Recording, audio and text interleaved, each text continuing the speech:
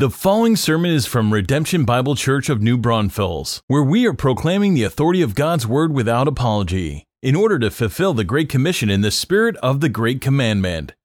If you have your Bible, you can start flipping there, 2 Samuel 7. 2 Samuel is right after 1 Samuel. I hope that helps. No? All right, it's towards the front of your Bible, I'll tell you that much. But if you don't have a Bible, please raise your hand. The ushers will get you one. We want you to be looking at God's Word as we go through this, reading along with us as we open this up.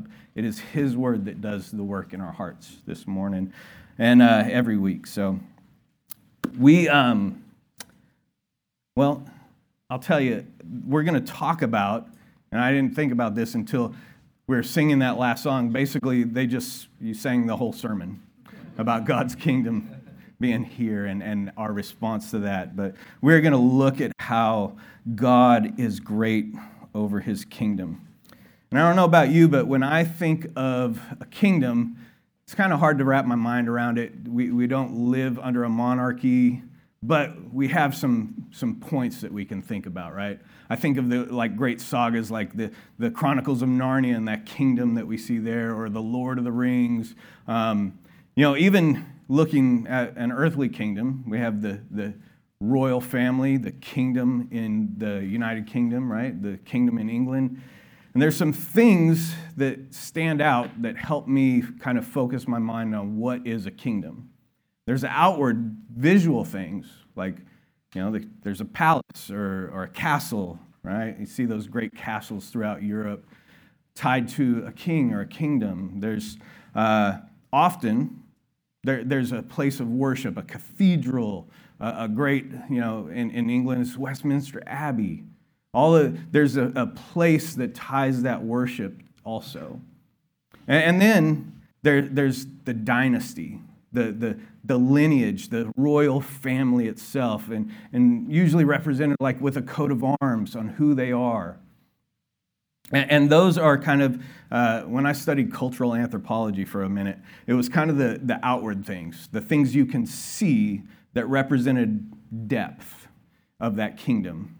But the things that you don't see are just as important in a kingdom. But the representation is able to be seen. When I think of the unseen elements of a kingdom, it's the servants, the people who are serving that kingdom. It's the king himself and the impact that he has. Anybody ever seen Robin Hood? And we know who the great king, the true king, King Richard, is gone, serving the kingdom, fighting for the kingdom, and then we're left kind of with this Prince John guy, right?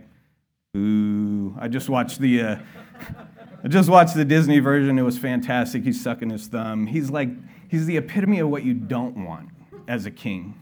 And what we see in God's Word is He shows this path of these kingdoms. We see a true king, but we also see these lesser representations on earth of the king.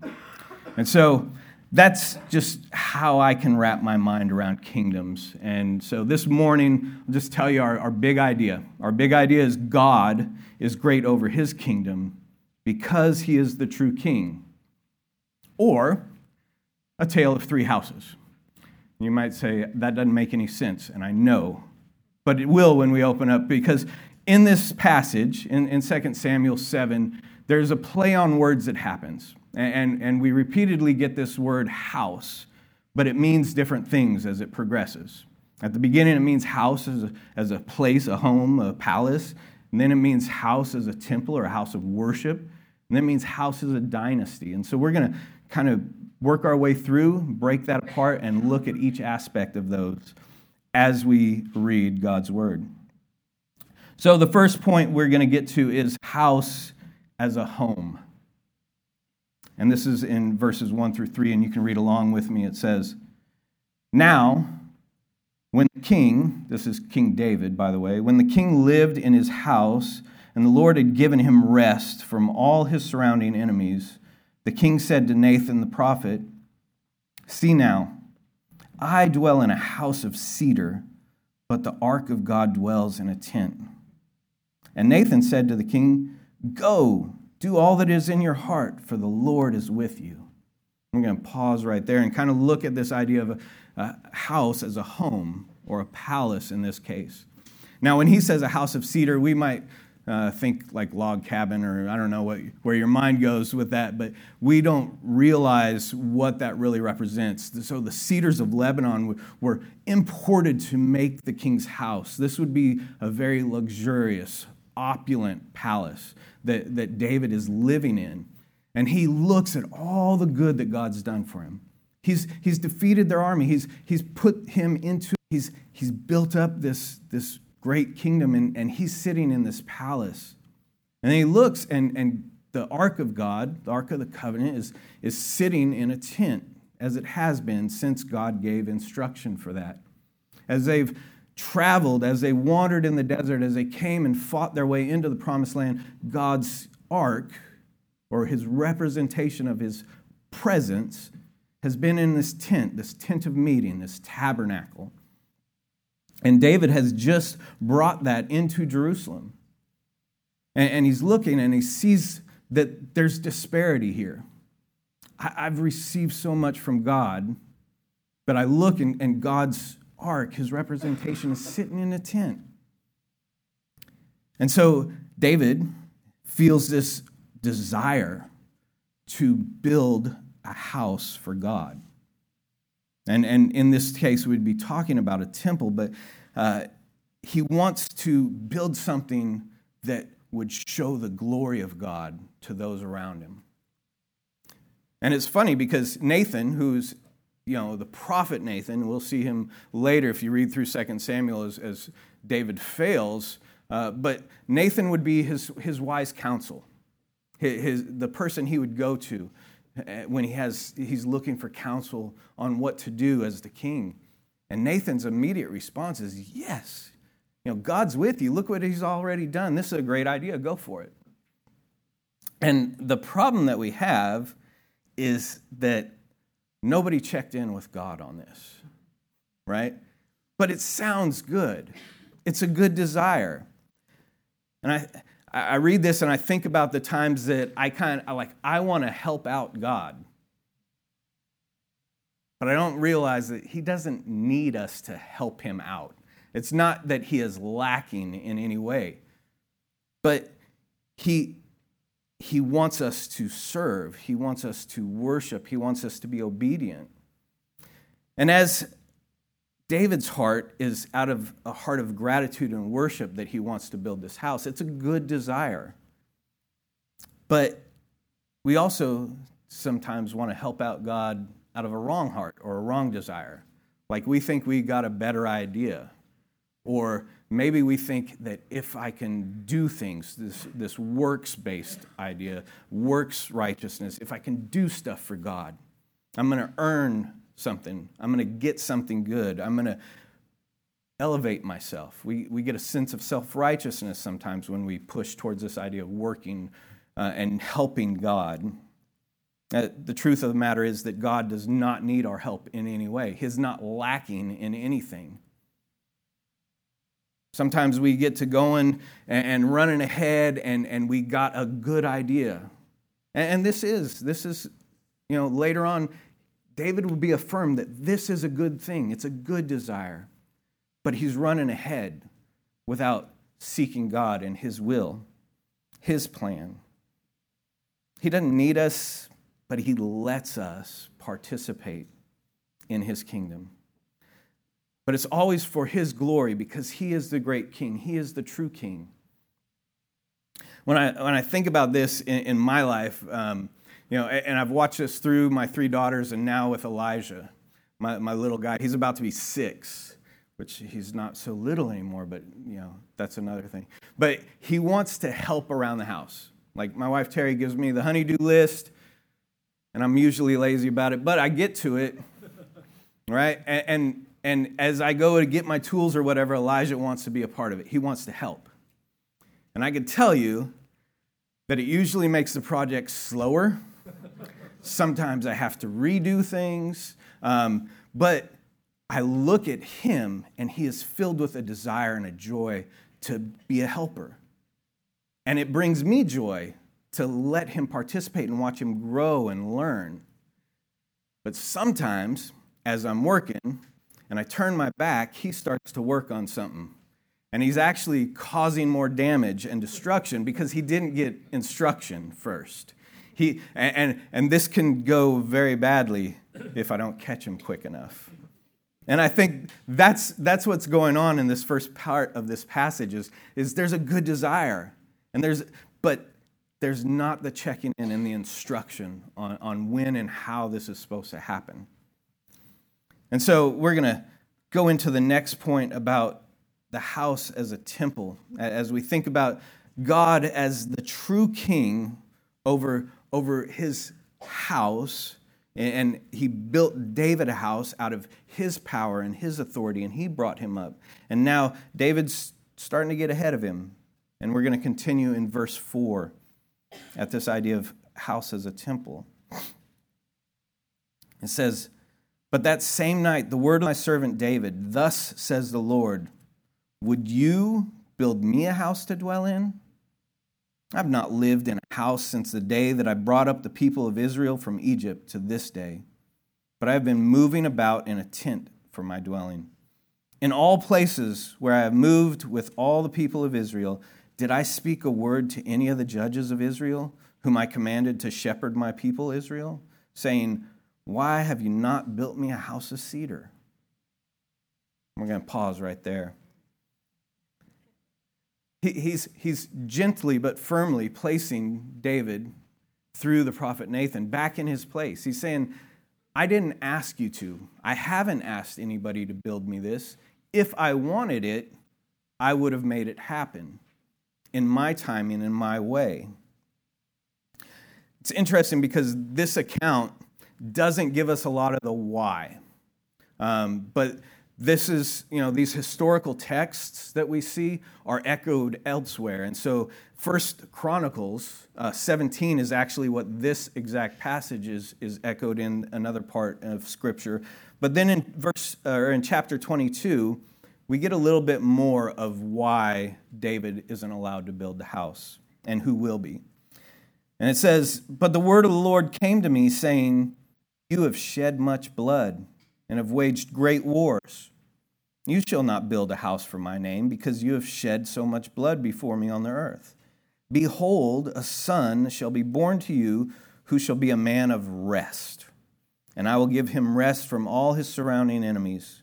For his name shall be Solomon," which means peace, by the way. "And I'll give him peace and quiet to Israel in his days. He shall build a house for my name." And so we see that the desire is good, it's just not the right timing. Anybody ever felt that? Like you have this great desire and you want to do something great for God's kingdom, and you feel like there's just always a no. But maybe it's a not yet. Maybe there's a reason. And so David is going to continue in his kingship to fight. And that isn't the time for God to build his temple. And so he's going to wait until he brings rest, till he's conquered through David, till he's brought peace. And then his son Solomon is going to be allowed to build this temple. So he's not denying the intention, and he's not denying the desire, but he's denying the timing. He's telling him, you're not the right person for this. There's also a foreshadowing that happens, because at the end of this verse that I just read from 1 Chronicles 22, it says, he shall be my son. This is God talking about Solomon, we think, but there's something else going on. He shall be my son, and I'll be his father, and I'll establish his royal throne in Israel forever. Now, if we are students of the Bible, we know that David is the king. He passes it on to Solomon, and then stuff starts going wrong, right? The kingdom's split. There's bad kings. There's sometimes good kings. But his kingdom, his house, seems to die off at some point. But God, in his promise, has said it's forever. Forever. And when we see these, we know that it's pointing to something else. It's a foreshadowing, if you will. It's a pointing forward. And when it's pointing forward, it is pointing to Jesus. There's going to be a change of this physical temple that was built by human hands with the right intent to glorify God because he is the great king. But that representation is set in one place, and there's this foreshadowing that the temple isn't going to be that in the future. The temple is going to change and transition, and we see that Jesus, when he comes to earth, when he steps out of glory of heaven and is incarnate, is here living amongst his people, he starts to proclaim that the kingdom of God, the presence of God, is here, meaning with him as he walks around. And so the temple in Jerusalem is compared to him. Actually, in John 2:19 through 22, it says, after Jesus cleanses the temple, this is when he came in and run out the money changers, right? Cleanse the temple, he refers to himself in the temple and says, destroy this temple, and in 3 days I'll raise it up. And he's not referring to the building, because immediately the Pharisees and scribes, they're like, hey, this took decades to build. How are you going to build it in 3 days? But he's referring to the work that will be done as they try to destroy his body, the temple. As it's laid in the ground, it is raised up in 3 days to the temple. We are given the Holy Spirit of God because of the work of Christ, each and every believer then becomes a part of this great temple. 1 Corinthians 6:19, we're asked this question. Do you not know that your body is a temple of the Holy Spirit within you, whom you have from God? And a lot of us like that. We use it like, hey, my body's a temple. I'm going to eat clean. I'm going to exercise, and that is good, right? But that's not the whole point of this. It goes on to say, you are not your own. You're a servant of the King. For you were bought with a price, that heavy price that Christ paid on the cross. And it says, so glorify God in your body. All of this always points to even us walking around with the Spirit of God in us as his temple, as a representation of his presence, as it spreads throughout the earth. We always got to remember that the focus isn't us. Just like the focus wasn't David. The focus is always God. It is his glory. It's about his presence. It's about his kingdom. And as this transition happens from a physical temple to the presence of Christ, to us as the temple of God, walking around presenting the kingdom, this grows, it spreads. His glory, his authority, his power is on display. And it's crazy to me, that me, a mess, broken, not worthy to be a temple for God, yet God uses me and each of you as a believer to put his presence in, to display his kingdom, his greatness as we go out. And just the fact that every time we get to share the gospel and the Spirit does a work in somebody and they are saved out of a kingdom of darkness and brought into the kingdom of light, the kingdom spreads. And that representation of his power and his authority and his glory spreads and grows bigger. It's awesome. We also see that the true king came. He represented the kingdom of God. Everywhere he went, Jesus said, the kingdom of God is here. And I want us to think about this because a lot of times we think about the kingdom of God like heaven or in glory after. But the kingdom of God is now. The kingdom of God is here. And as each one of us go out, we are proclaiming this truth, just like Jesus did. The kingdom is now. Don't wait as we, serve the King. It's not for something later, it's for now. And we should be just amazed that the true king, the good king, allows us to be a part of that. Just like allowing Elijah to come and participate, right? And he's pleased with us as we serve him. But it's always about him. And we'll see more of that as we go on to the next point, which is house as a dynasty. We'll pick back up in verse 8. It says, "Now therefore, thus you shall say to my servant David," this is God still talking to Nathan, "Thus says the Lord of hosts," or the Lord of armies, "I took you from the pasture, from following the sheep, that you should be a prince over my people Israel.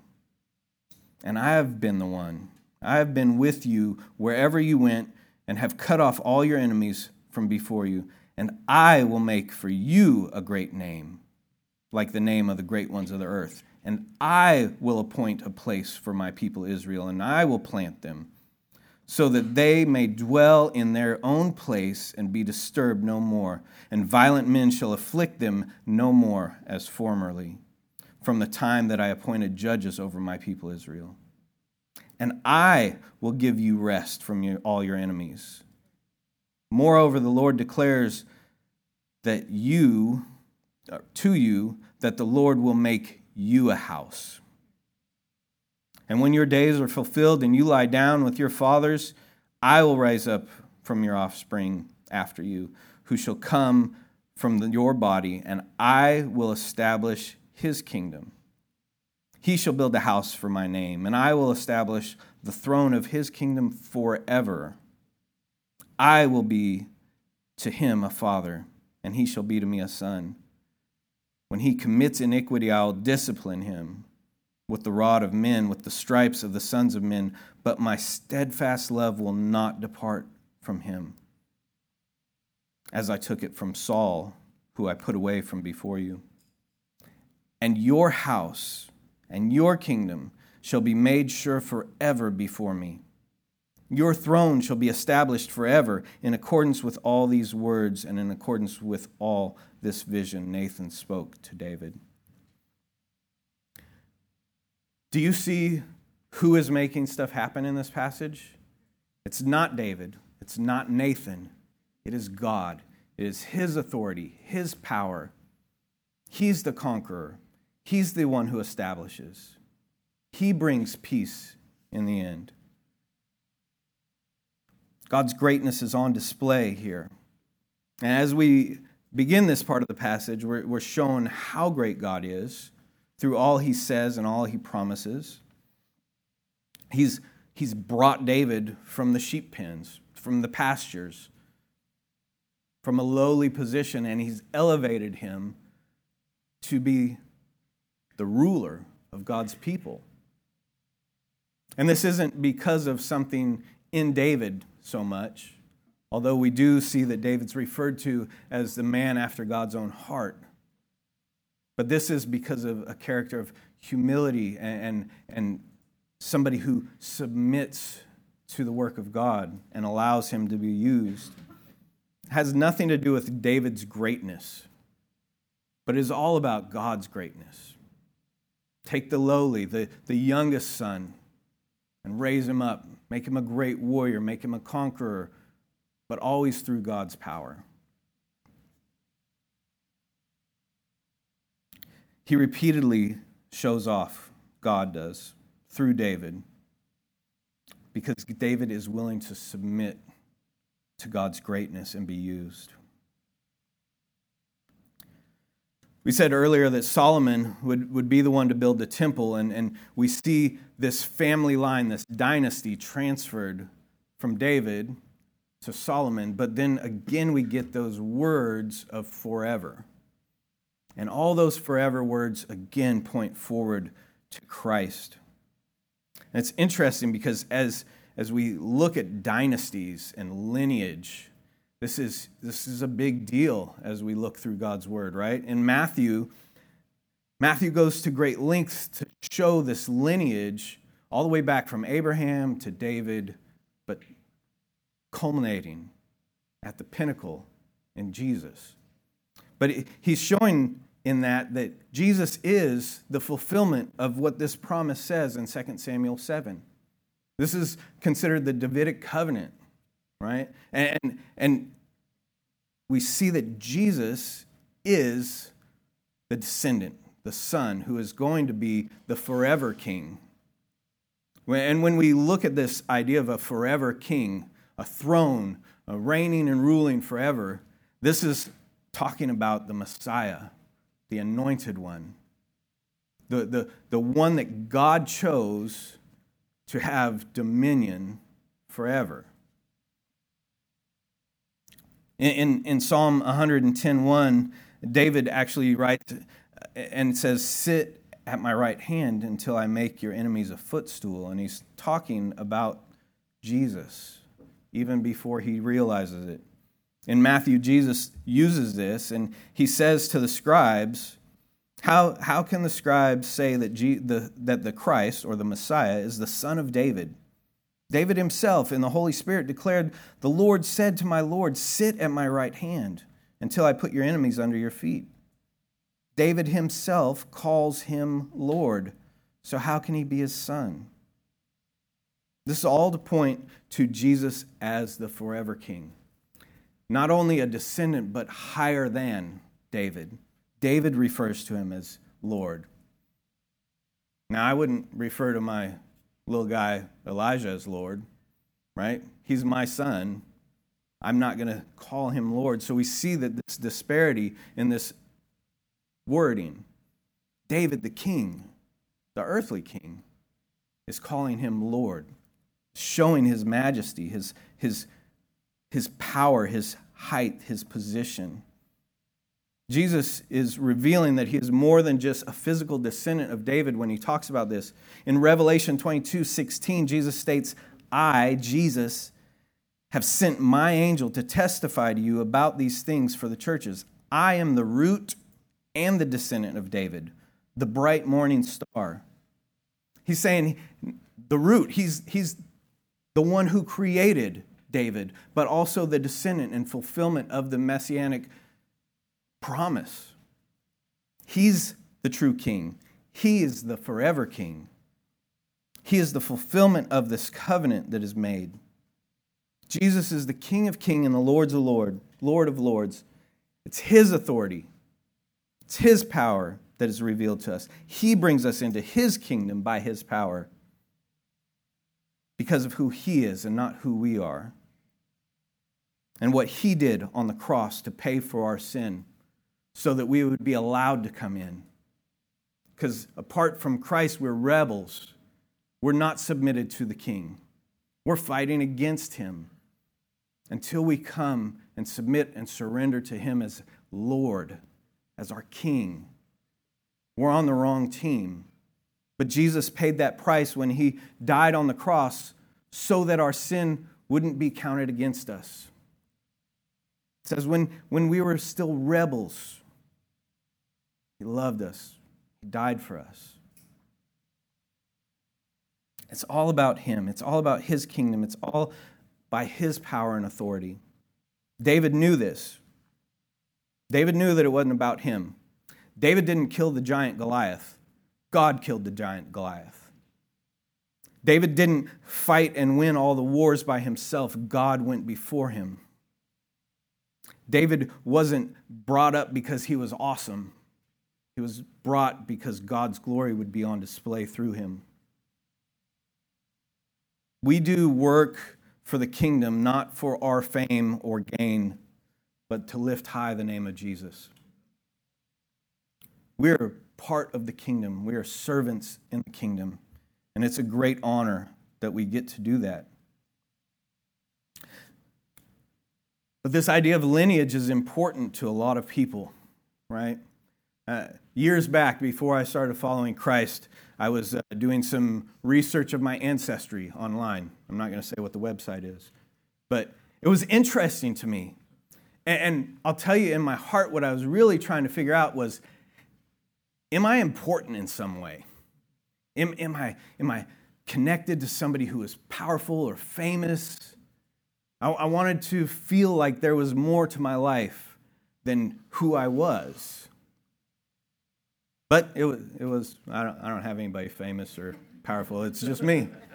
Like, in fact, pretty uninteresting at the end. But that was in my earthly lineage. All that changed when I submitted to Christ. I know a lot of us and a lot of people get caught up in our lineage, our house.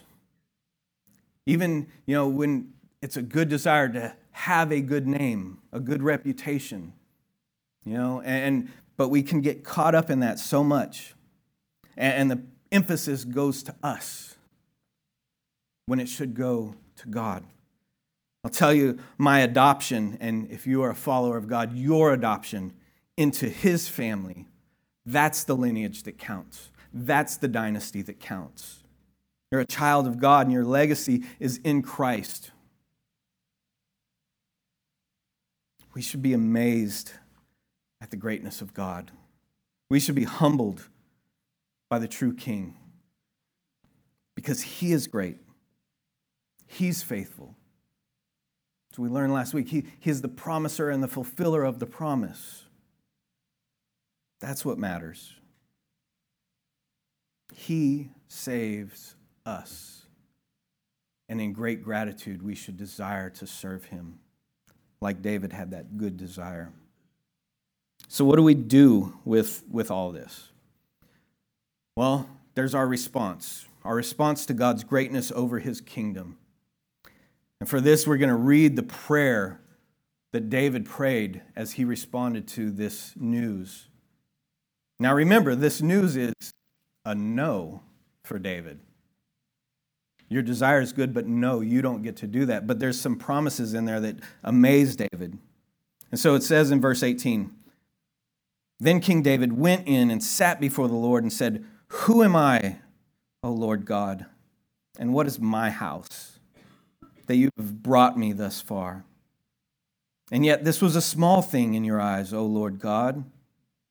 You have spoken also of your servant's house for a great while to come, and this is instruction for mankind, O Lord God. And what more can David say to you? For you know your servant, O Lord God. Because of your promise and according to your own heart, you have brought about all this greatness to make your servant know it. Therefore, you are great, O Lord God.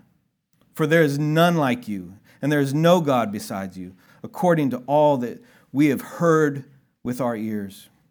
And who is like your people Israel, the one nation on earth with whom God went to redeem to be His people, making Himself a name and doing for them great and awesome things by driving out before your people whom you redeemed for yourself from Egypt, a nation and its gods.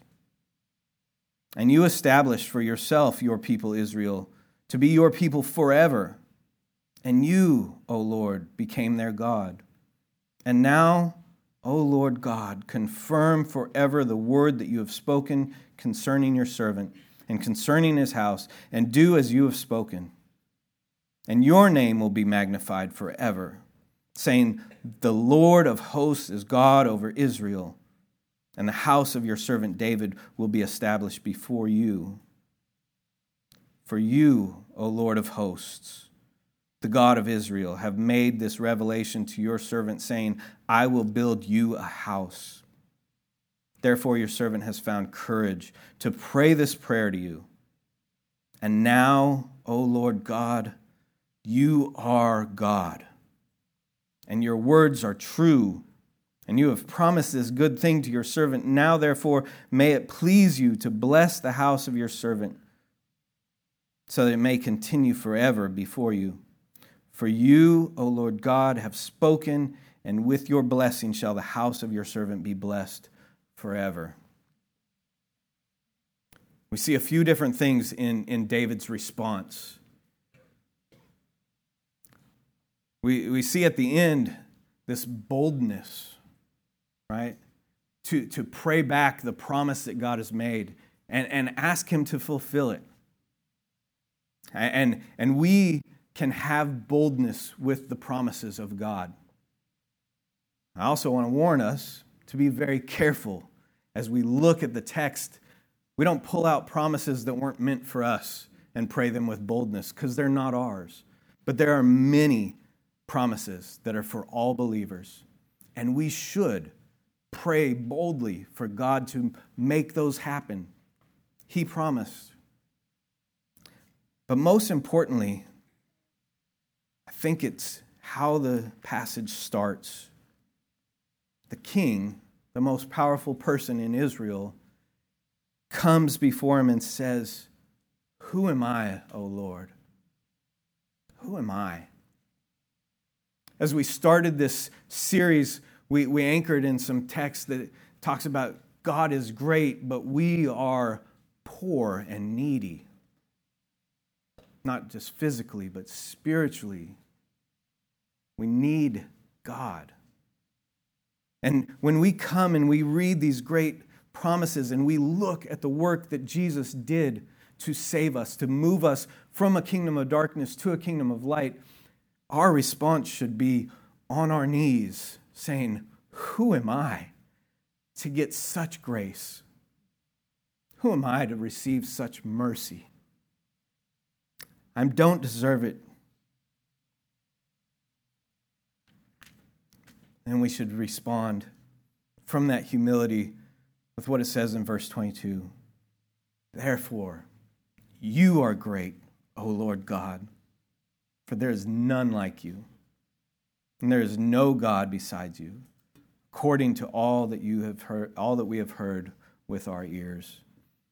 And that's what I'm praying for us this morning, that you would look at your life and know that you get to be a part of this kingdom. But it's not for your glory, and it's not out of your power, but it's because of him. We submit to his great authority. We submit to his great power. We submit to work for his great kingdom because he is the true king. So as we go out this week, I want you to think about that. I want you to think about yourself as a temple that's carrying the presence of God to shine brightly and to tell people how great your God is because of what he's done. Now, if you'll pray with me.